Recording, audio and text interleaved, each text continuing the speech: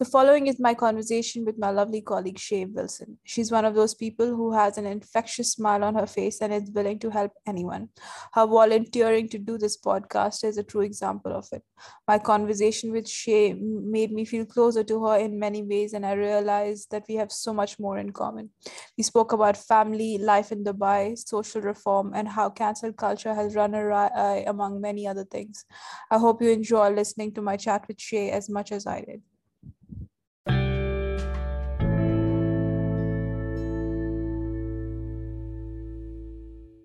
Hi, how are you? I am good. So I know that we work together, and we work in different pods, and that way, like even if we work separately, I know you more. You're a friendly person. I'm also the kind of person who just like goes up to people and starts a conversation.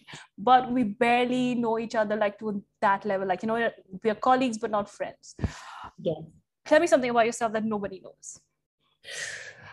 Um, okay, I can't get into bed if the sheets are ruffled. I have to if I'm in bed and the sheets are ruffling around my feet, I have to get out and I have to perfectly straighten every single sheet in my bed and then get back into it. Else I will not sleep well. When did this start? Like, that's very different. You know what? I wouldn't consider myself claustrophobic. The only times I get claustrophobic are, and this has obviously happened in my life, which has made me like this. If the thought of if I'm in a lift and it starts, the doors close and then they won't open or the buttons are getting stuck or something, start getting a bit panicky about that. And then I start feeling really tight in a lift. Otherwise, I have no problem getting into the lift. And if my feet get caught in a duvet or in sheets, I feel really tangled up and I get like panicked. So something happened.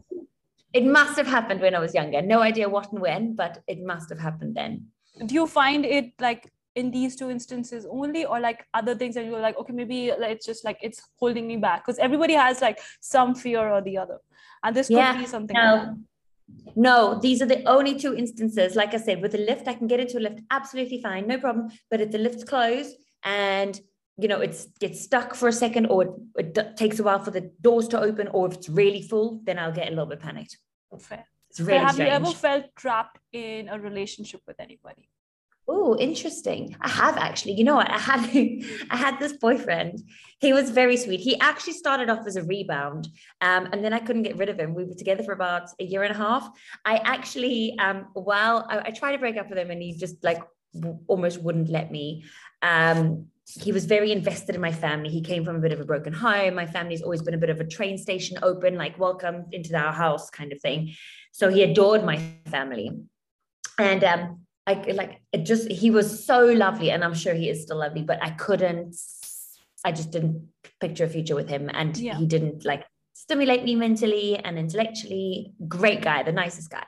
But anyway, so I actually applied while I was with him for a job with Emirates, with Qatar, and I didn't tell him, and I got the job. And I was like, oh, by the way, I'm moving to Qatar in like a month's time. And he was obviously devastated that I hadn't told him. And when I moved there, it was like, right, we'll try and make it work. But I fully knew I was not invested in this relationship. And I broke up with him after I'd been there about 3 weeks or a month. And then about 4 months later, I was sat in my apartment in Qatar and I got this phone call. And I was like, hello, it's Shay. And he said, this guy was like, hi, Shay, it's Rob. And I was like, hi, Rob, like, how are you? You're calling from a Qatar number. He's like, oh yeah, my aunt and uncle are here. I'm on my way to England. So I've just stopped here like with an open ticket for a little while. And I was like, oh my gosh, like this is crazy. So I think I saw him twice. Then I made it very clear that our relationship was not going to resume. And he went to England. And I think he lives in Sweden now with a wife or a girlfriend and 3 children. So it all worked out as it's supposed to. So I have something similar, like not that like I just like hold on to relationships longer than they should, but like it takes me a while. It takes me a while to like let go. Like I won't talk to the person. I will like, just completely cut off contact if that's the case. But like mentally, I'm still like, I want to message the person. I want to pick up the phone and give them a call, or like I want to share this with them. And then I keep having to stop myself until like it takes me a very long time. Like it'll take me 3 or 4 years where I'm just like completely Wow. detached. But like no one knows. But like mentally, I'm just like, I wish I still had that. Like, because I keep holding on to hope longer than I should. So it's not about you having empathy for having broken it off with them. It's you missing that time with them. Yeah, and I don't like, I wouldn't want it to resume as it was before.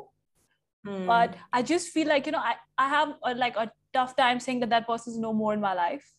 Like I can have people who have like done me wrong, like massively. But if they come to me and be like, I need your help, or let's just like talk, I just want to chat, I'll do that. Yeah. And because I'm like, Yeah.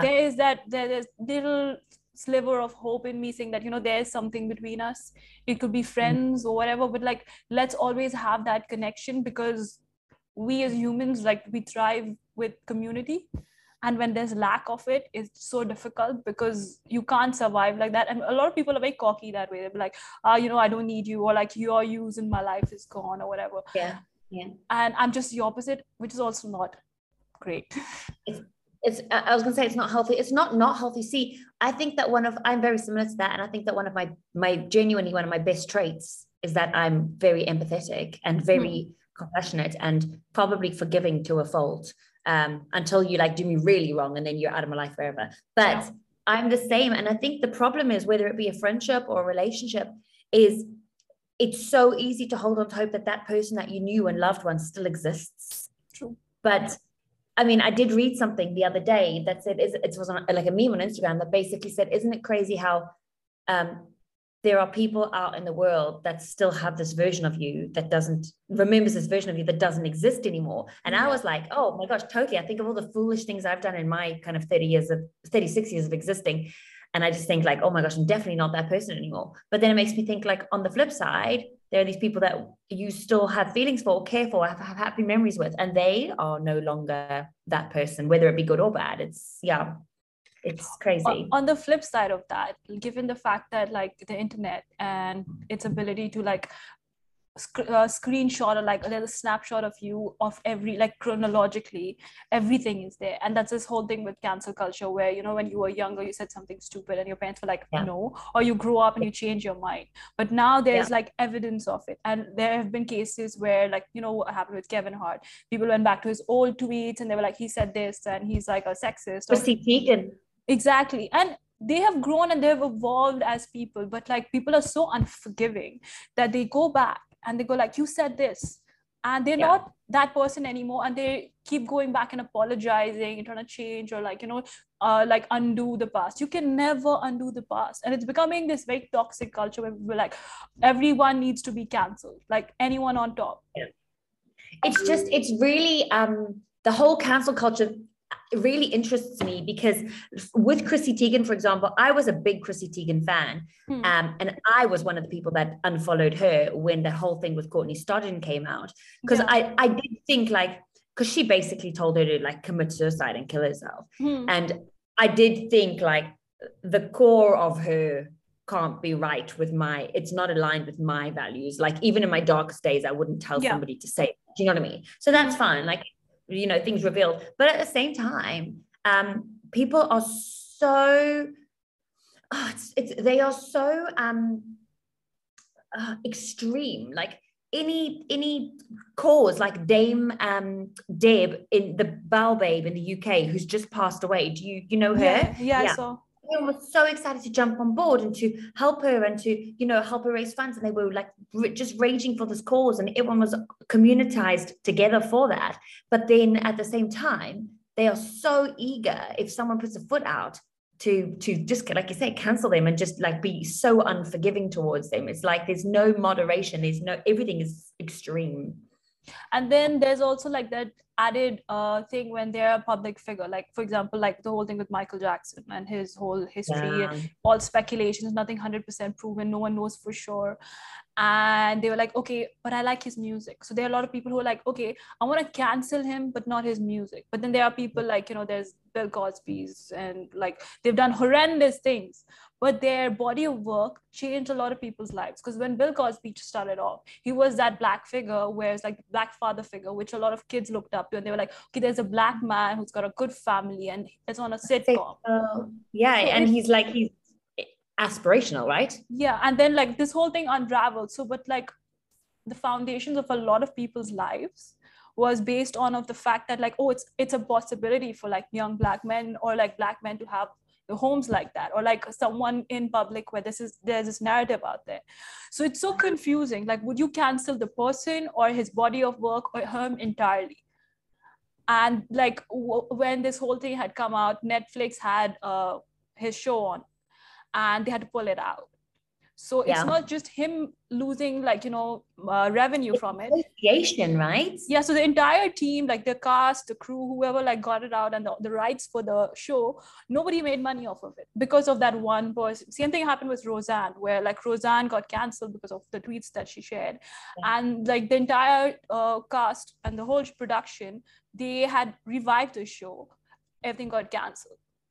So it's so confusing because she was such a pivoting point to that show. Same thing for Bill Cosby. So we as like a collective culture need to decide, how does this work? Because there's no solution where you just cancel somebody and then like lose a lot of jobs, lose a lot of belief systems that they were so like wound into. You get what I mean? But at the same time, there's no consistency, because while you were talking about Bill Cosby and Roseanne, I was thinking about the whole cancel culture, about J.K. Rowling. Obviously, there is so much surrounding her because of so many comments that she's made about the trans community, but they're still making films based on her books. True. They're still showing Harry Potter. Why is she any better than people that have said other things? Do you know what I mean? It's like, who gets to decide what's acceptable and what's not, and when it has to be a full cancel like culture and when some things are acceptable. It's interesting. I think it could be based on the extremes of like what the current understanding of what's okay is, because it keeps changing. So at that current stage, when it blows out of proportion, then it's like not okay. So there, if you go back and see like, read books, like famous authors were like super sexist, and you'd be like, okay, this is shocking. James Bond. The old James Bond. Oh my gosh, it was like a woman beater. It was mental. And like womanizer, didn't respect women, treated women like literally like pieces of flesh. Yeah. And it was all okay. And he was like the man's man. Yeah. But if that same, like, the first movie came out in today's day and age, it would not be accepted. Yeah. So I think it's just about like, what the current, like, understanding is and how much we've evolved. And then again, who the leaders or thought leaders in each time are. So like if someone like we all follow suddenly says this person is bad, a lot of people don't go like, okay, hold on, why is this person? Like, what are my feelings towards it? They just go like, yes, I agree with you because I'm a fan of this person. Yeah, like this whole thing which happened with Johnny Depp. I'm not taking any sides, but before anything came out, people were like, Team Johnny Depp. Like, do you know the facts? Look, I'm a firm believer in where there is smoke, there's fire. So I don't think I don't think either party is particularly innocent. And again, not taking sides. If Johnny Depp is innocent, then I'm glad that he has been freed from that. And I'm glad, I think it's right that Amber Heard is no longer smearing his name, because it is affecting his career. And I mean, there are definitely times in her trial where I was like, oh, that really doesn't add up, or like, yeah, it's a bit odd. But at the same time, there's definitely been abuse from her, but I can't help but think there must have been some degree of something, at least if it's emotional kind of trauma from his side. I don't know, where there is smoke, there is fire. I'm glad that if he's innocent, he's free. Like, good for him. And I think it was a smart move to get a female lawyer. I think that was really, really clever. I mean, his PR team was just working overdrive during that. I swear. But see, the thing and using social media, right? Using social media, his PR to positively highlight him 1,000%. And then people just ran with it. In the same wave of like her saying things. One thing that I really like shocked me was those messages that he sent. And then he goes like, I don't remember them, or I wouldn't send something like that. But it's like very colorful language, and it's like, oh, I'm just that kind of person. I text like that, like that's how I talk. Yeah. And collectively, we all chose to like brush that aside. Yeah, I kind of chose not to take. I didn't really say anything about either side, because again, I felt like I wasn't informed enough to make a decision, and publicly. And then having said that, it makes me think about public figures, how there's immense pressure on them to have a say over topical subjects that are happening. Like if somebody's not said something about the new abortion laws in the US, like then it's like, oh, you just automatically agree with them. But it's like, have you got you've got kind of forced to make a stand on political points, even if you're not choosing to be a political person as a public figure. True. It's interesting. Like, I mean, obviously there are so many aspects to everything, but I do think that if you haven't got something nice to say or an informed decision, don't say anything at all. And I don't think that people should be criticized for that. True. Like public people. What are your thoughts on when, like, you know, Black Lives Matter, people were posting, people are sharing, like, you know, when there's something like, you know, the whole thing with Palestine, people are posting stuff, sharing videos, and to a certain degree, does it push the needle in a positive direction, or do you feel like it's just, you know, us feeling like we did our part? Interesting. So something like abortion laws, it's tricky because there are so many religions that disagree with it, and you know, more liberal people that agree with it. But something like Black Lives Matter, they just can't. There is no way in any religion or any culture where a Black life can be worth any less than a white life. Do you know what I mean? So jumping on something like that is just 1,000% like, it's just a no-brainer. Yes, 100%. I agree with the whole everything surrounding Black Lives Matter. But yes, I think that everyone did the little black square on their Instagram. They're like, yes, I've shown my support. But actually, how are they integrating that into their everyday life? And I mean, for myself, I grew up in South Africa. So, I mean, we've got the apartheid name smeared all over us, obviously. I was born in 1985, so I was really young when it all happened. We had liberation and democracy in 1994, so I would have been 9 years old when it happened. But I have seen the aftermath of that, and it's taken decades for it's not even equal anymore. In fact, it's gone the other way. But I have in my life always been very sensitive to race and to the good and the bad sides of it. And I think that for me, because of that, if I see an article, for example, on Instagram or on like a swipe up or online, you've got a choice. If you are going to say that I'm going to educate myself and really align myself with how lives are not equal in the law or in people's eyes, then when an article like that comes up, you have a responsibility to swipe up on that article and read about it and understand what's happened. Like, I get that people have time, and a lot of people say, you know, I'm just on social media to keep things light and I don't want to look at politics and, you know, this and that. But I feel like if you are going to say that you're supporting this cause, you need to educate yourself on how things really are unequal. There was this crazy article I read about this Black kid in America who had like, he was like 14, I think, and he'd had the police pull him over just walking out of a shop or whatever about 7 times in his life.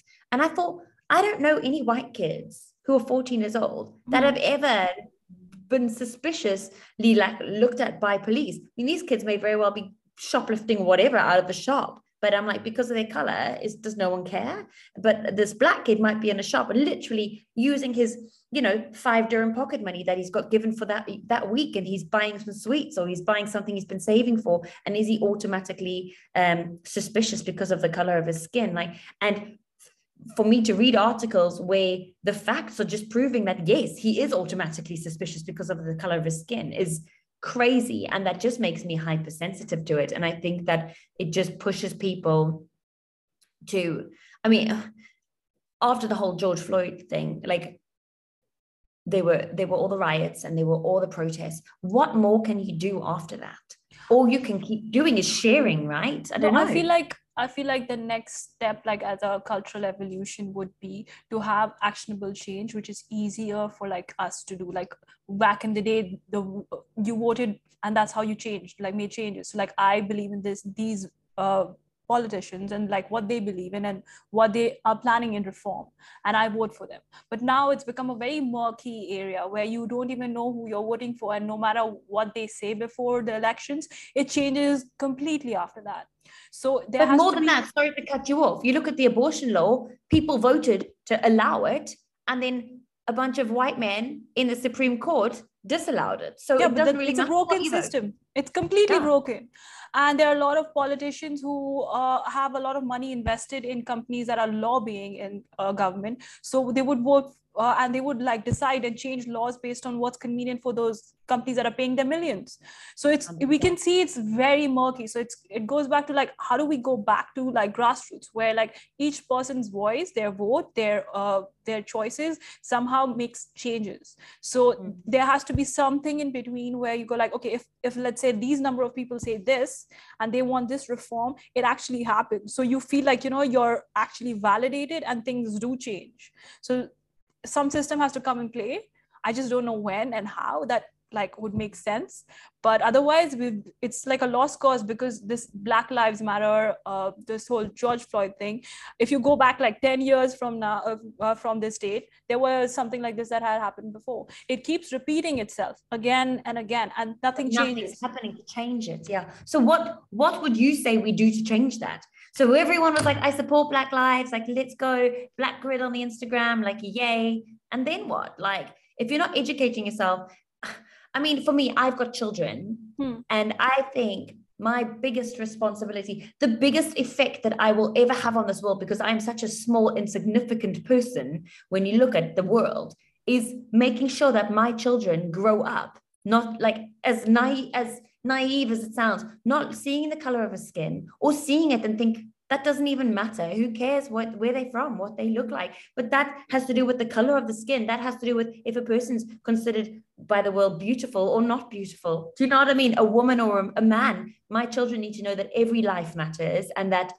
honestly, it doesn't matter where you come from, what you have, because at the end of the day, all that matters is what's inside. And it sounds so cheesy hearing myself say that out loud, but that is the biggest contribution I can give to the world, to raise two children, a boy and a girl, who don't see that and who really see what's important.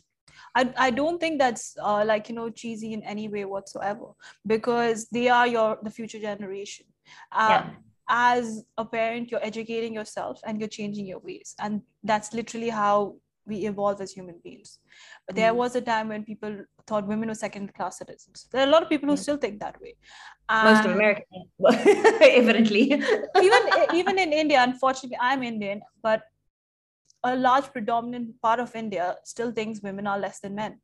The amount of rapes that happen, the way women are treated, there's intimate partner violence. I myself have experienced that, like with close people around in my life. We've been beaten up, like abused, and they ended up in the hospital, like bleeding and stuff like that. So it's been bad, and I've seen it. So it's not like, oh, it's something in the past that I've like heard of. It's a reality for people even now in today's day and age. The amount of like women that are trafficked. So of course, if you thought of someone equal to you, someone who deserves respect, you would never do that. And it's happening. So if you're doing it as a parent, that's two people. And they're going to raise people. They're going to have kids. They're going to meet people. Their relationships are going to be affected. So never think that, what you're doing is insignificant. Yeah, I think I say there's not much more I can do. There is a lot more I can do, just in terms of how I choose to treat people on a daily basis, how my children see those actions and how they learn to treat people. Like that is the most important thing at the end of the day, I think. And you've got to choose your heart. So like, this is where it comes to like, what do you want to pick and what do you want to use, like, your strengths, your abilities to make change. It doesn't have to be big things. Like, the whole thing with like, now it's going to be 25 fills for plastic bag. That's like, I saw that. Yeah. So they didn't have to do it. It doesn't make a difference in no money going in someone else's pocket. It's the shops who buy the bags, or like you as a consumer be like, okay, you know what, I don't care, it's $150, I'll get all my groceries in a plastic bag, I don't have to worry about it. A lot of people will make that choice now, and that is because someone decided, saying that, you know what, I can make this, I can do this, and this is going to affect, literally it's going to have a domino effect. And everyone in Dubai will either carry a tote bag or end up paying more.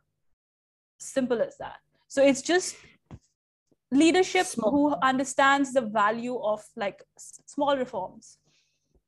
On that note, I mean, obviously that's interesting because that 25 fills came in today, 1st of July.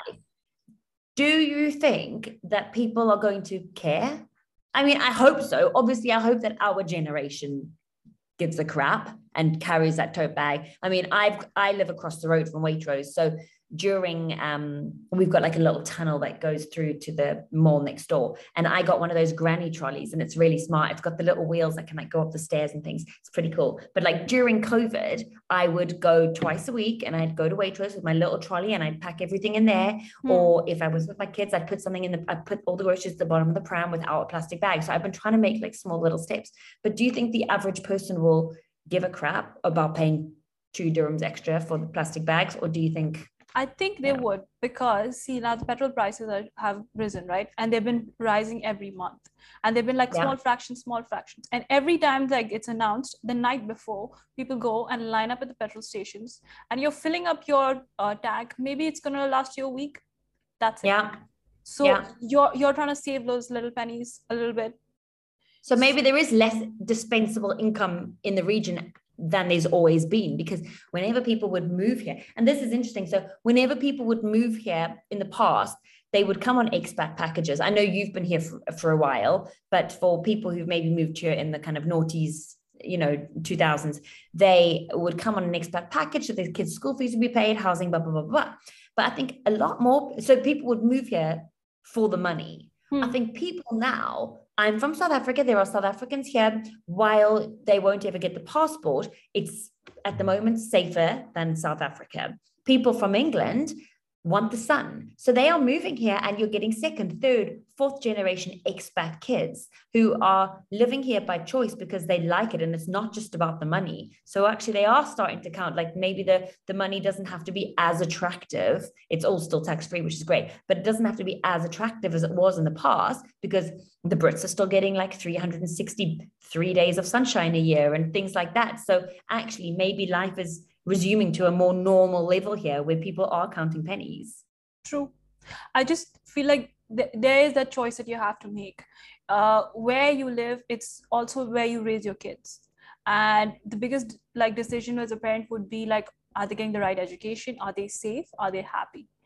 And with inflation and then crime rising, like you can see in the US, it's getting from bad to worse. And you as a parent have to decide, okay, they're with me, I'm earning enough, I'm happy here, why would I like send them back? A lot of Indian parents, when like the prices went up, there was inflation, especially during 2008 when the stock market went down. A lot of Indian parents that I know of, they were like, okay, how about I send my kids to uni or to school in India and I continue to work and see how stable it is. And that was a choice that they made. And I feel like it's coming quite close where there will be another inflation. The market is like predicting that. And now the choice has to be safety versus like being able to save and survive. People make a different, like there's different salary brackets, families manage differently, and then it becomes very difficult. You want to be with your family, you want to see your kids like grow up, see them every day, or be able to afford things. So it's a give and take. It's not, it becomes very tricky. Like for me, like I've come from a family where my parents would make a lot of money, so we were like right down to earth, bare minimum, just surviving. And so it was. Or in India? Here. I was born and raised here. Yeah, you're a Dubai brat. I wouldn't say brat. I was a Karama kid, and Karama is just like Karama kid. That's so cute. So like Karama is like the hood. Like if you were raised in Karama, you wouldn't call yourself like, okay, I was a brat. It's very different. Like you're very grounded. Or I'm saying that to myself, like that could be just me assuming it, but it's good. Yeah. Oh, but it's so as I said, I've got two kids. The idea always was to go back. Well, my husband's from the UK, to go to the UK so the kids could go to high school in England. Yeah. And now, I think I'll do a few more years here at least. But then I think, what if we do choose to stay here? My kids will go to university in England. Like, there's no doubt about that. The education is great and the whole lifestyle is great. But is it safe for my kids if they've lived in this bubble, the bubble of Dubai? How naive are they? Will they survive in the real world? It's actually a little bit scary. Like, I almost want my kids to go to England before, so they can get a bit of knit and grit on them and understand what the real world's actually like before they are adults, so that they don't just become adults and then think that the whole world's like Dubai, because this is a bubble. I mean, I go and pick Blake up from school because it's so hot. I know it's illegal, but I leave my car on because it's 50 degrees, and I leave my bag on the front seat. No, without, my car's unlocked without even thinking about it. I would never do that in South Africa, never do that in England. Like, my kids are growing up thinking it's normal. It's not. True. So, like, you've lived in South Africa, and I don't know where your husband's from, but he was not born raised here. And do you see the difference in, like, how you were raised? Like, your values, are they different from how their kids' values are? I do believe that, like, 90% of a child, they've formed in terms of, like, values and manners from the parents, like, really, because it's our job to instill that in them. I don't care if they go to school with absolute brats. They don't have to be a brat, because that behavior would not be acceptable at home with me. But it's a tricky one to say, because I'm an 80s kid.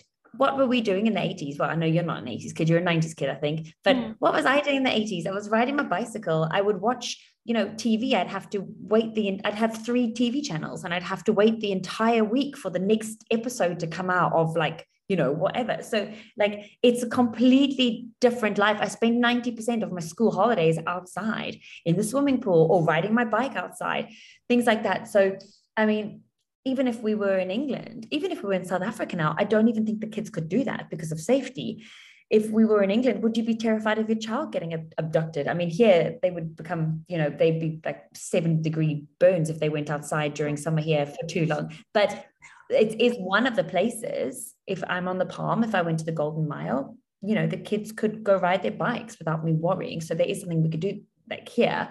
But in terms of values and things, this is what I mean. Like, it is my job to instill that and to make sure that my children are always polite. They always say please, they always say thank you. And I'm adamant that I'm almost glad when we go to South Africa, because as you drive out of the airport, there are a lot of townships in Cape Town. And I want them to see that. I want them to see that they are lucky for what they have. Before they get toys at Christmas or on their birthdays, they clear out their other toys. I never say we're throwing toys out, because I don't want them to think things are dispensable. I say we're giving them to children who haven't got any toys, so that they understand that there are kids who haven't got things, that they are lucky, and that they hold some sort of value in something. But yeah, I mean, kids do grow up privileged here. True. Regardless of what anyone says, but that is a worry. Does that put them make them very vulnerable when they go somewhere else, like England, where they would be at university and just think the whole world's like that? Maybe you could, like, do like a test run where you expose them to a little danger every time, see how they react. So have, like, one of my friends be like, "Oi, come to this car," and I'd be like, "See, we don't do that." I have a friend, she's amazing, and she's got 2 kids, but I remember her telling me, I mean, they are living the ultimate Dubai life. And I remember her telling me her daughter's about 7, that they will get home from school and she will, like, request that their nanny makes her a fruit platter. And then, like, she will go up to her room and eat the fruit platter and then leave the tray with the plate outside of her bedroom, like you would at a hotel. And I was literally, the floor was on the floor. I was like, how is this kid going to survive, like, when it hits the real world, when it goes to university, wherever? It was just crazy. So I think that my kids have a pretty normal life here.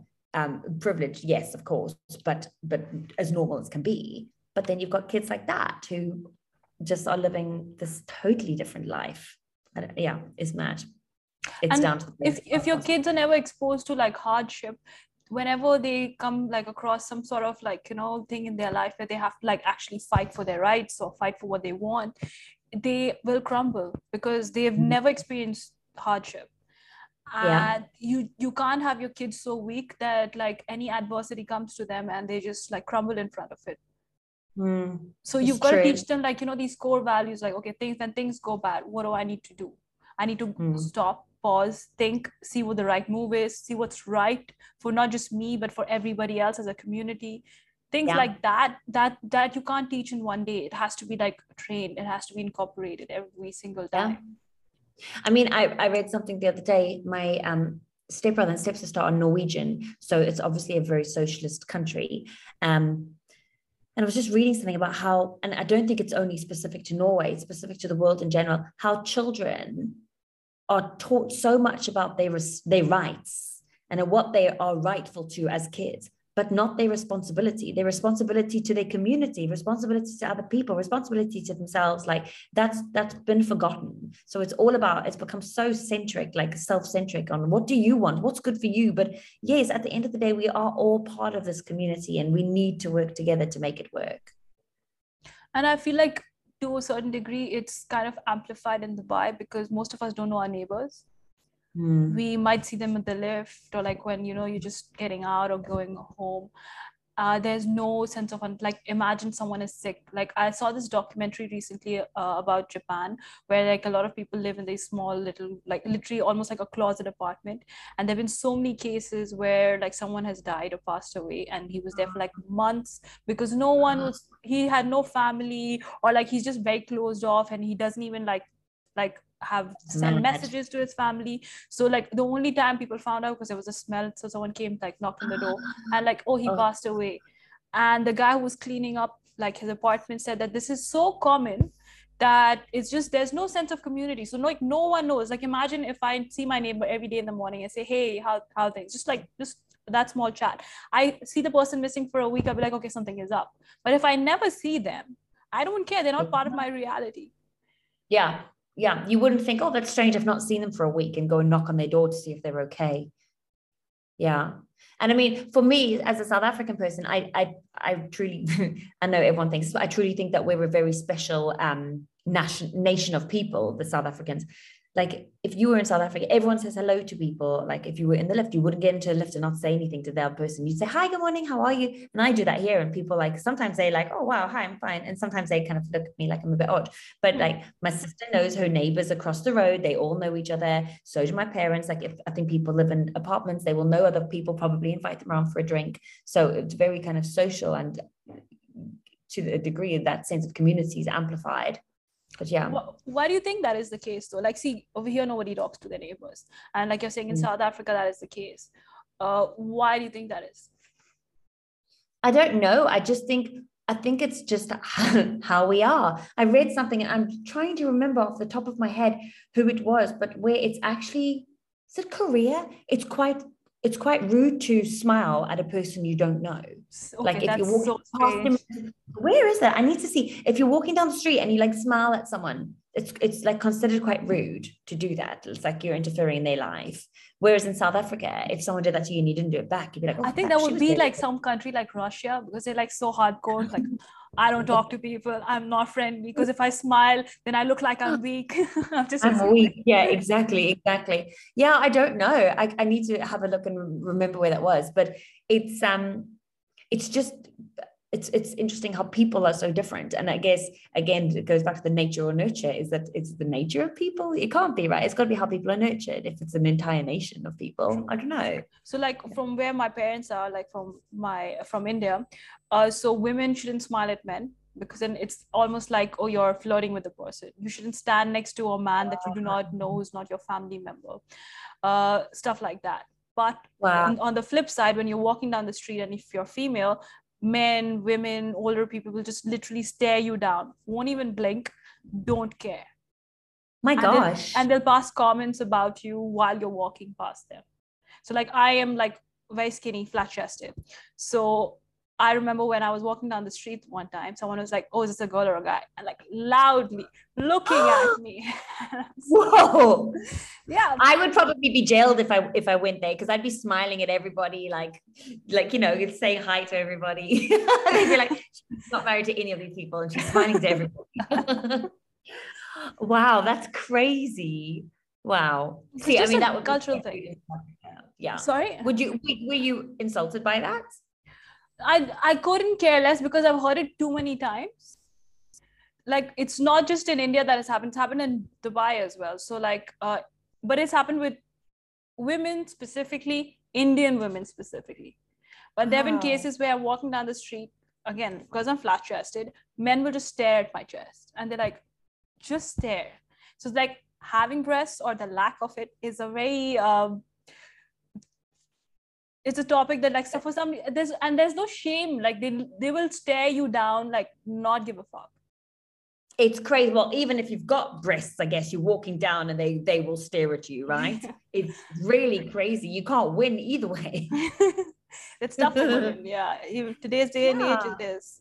But it's gotten better. Like it hasn't been as good as it is right now for women than it has been in the past.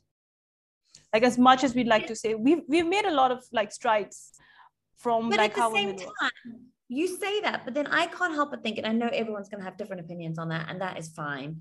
But for me, like, I love Rihanna, for example. But when Rihanna went to the Grammys with like a see-through dress on, I just thought, yes, it's your body, you can do that, but it doesn't mean everyone else wants to see it. And also, are you just welcoming people the opportunity to stare at you, like without any thought at your breasts? Like, isn't that just welcoming them to do that to any other woman, saying like this is free reign? Do you True. know what I mean? No, I know what you mean. Like there is something like, okay, you there's that personal space and then you can do whatever. Like your body is yours, you do with it what you want. But then also it just goes like, okay, you've just kind of, I can't put it to words, but I get your sentiment. Oh, Oh, hello. please. We've got a little visitor. Blakey, mommy's just in a meeting. It's yeah, so it gets very tricky. I know what you mean though. Like there was this whole thing, I remember reading an article where they were their school, like the team that manages everything, like the cleaners and the Yeah. operations, they had a whole complaint about girls wearing really short shorts. And they were like, it's hot and I want to wear shorts. And they're like, no, it's too provocative and you're sexualizing yourself. Like wear shorts up to your knees and stuff like that. Like Wow. how does that work? Because those kids are like younger than teens, they don't even understand what this means. Yes, And exactly. they're being sexualized by people who are running a school, who they like listen to, who like they depend on. They should respect, yeah. And it's like authority, right? They're dependent on them for, yeah. But then also as a parent, like if you have a child and they walk out with like booty shots, and you wouldn't be like, okay, you know what, it's fine because they're kids and they don't get it. You wouldn't want to expose them to like people staring or people like treating them badly, or expose them to like any kind of like danger in that manner. So who draws the line and who decides? At the end of the day, it's got to be a personal thing and it's got to be a personal respect thing. But and I think it's my job as a parent to say to my child what I feel like is socially acceptable, what's not, but then also allow the child to have a bit of free reign. But I walk through the malls here, for example, and bearing in mind, Dubai is still part of the UAE. It's still a Muslim country, and we are guests in their country, whether you're an expat, a resident, or a tourist. And I walk through the malls so many times, and there are often teenagers and often just women walking in like the tiniest shorts with their like entire bum cheeks hanging out, or like these like just like cleavage bearing tops. And I just think like there's a time and a place, like in the middle of a mall. If you want to wear that to a beach club, awesome, because the people that are at the beach club are people who are probably not following the Muslim culture, probably to an extent. People at the mall, if I'm a Muslim and I choose to not go to those places because I don't want to see them, I shouldn't have to see them in the mall. Do you know what I mean? You're still in a Muslim country and it's disrespectful to the culture here. It really makes me quite cross. But the thing is, like, I don't want to be devil's advocate, but then it goes back to, again, my body, my choice. I want to wear what I want. And that's where it gets tricky. It's just like, what's okay? Like if But you're in a Muslim country and you're Muslim. So like, no, I understand that, but then I also want to see where they're coming from. Like imagine they've been exposed to like an environment which has always been like, okay, I can wear what I want and I like my body, I want to show it off. Okay, I'm attractive, I like what I look like, and I'm comfortable in this, and it's hot, maybe, like that's an excuse. So when they walk out the door and they go to a mall, they're like, this is who I am. So in the same way, like when a woman in a abaya walks out and she's in France and she goes like, this is me, this is my culture, but I'm in a Western country. And then there's, yeah, so it's confusing. You yeah, see where I'm I coming hear what from? you're saying. Yes, yes, yes, I do. I just feel like, I mean, an abaya is slightly less offensive than a tiny pair of shorts in a religious country. But True. yes, I mean, then you've got all the other stuff that comes with the abayas and the reason they've been banned in France and blah blah blah blah. Yeah, like But the whole yes, face thing. Okay, I understand. But then what about a burkini where the face is exposed, but like the rest of the body is covered? So it's just, again, it's such a if we still haven't figured out the answers yet, because everyone believes in different things. And to find yes, common ground is very difficult. That's why we have conflict. That's why we have different belief system. Wars start because I believe in something and then someone believes something else. And when we find a yeah. solution, I think we'll be better off. But I don't think that is the case, because everyone like digs their heels in the sand and goes like, I am right and I don't care. Yes, 100%. And on that note, like, you know what? It's really funny because you are saying it's essentially that everyone should just accept everybody for everyone. But I think until I just don't ever see that happening. Like I feel like the current generation is very accepting. Like if you want to be gay, if you want to be a woman, go for it. Like that's awesome, and I genuinely think that that's amazing. But it's trying to find a balance between religious and political and individualization, I guess. And I just don't know if I feel that's like gonna happen. religion and politics should never merge. That's when it gets very tough, because we live in a world where every religion is dispersed everywhere. It's not like, okay, if I come to Dubai, I'm only going to see Muslims, or I go Yes, somewhere else. true. So law cannot force someone to follow something that they don't believe in. Yeah, globalization has definitely affected things. It's a small place, and as you say, different communities are integrated into every single country and city in the world. There can't be very many cities in the world that aren't untouched.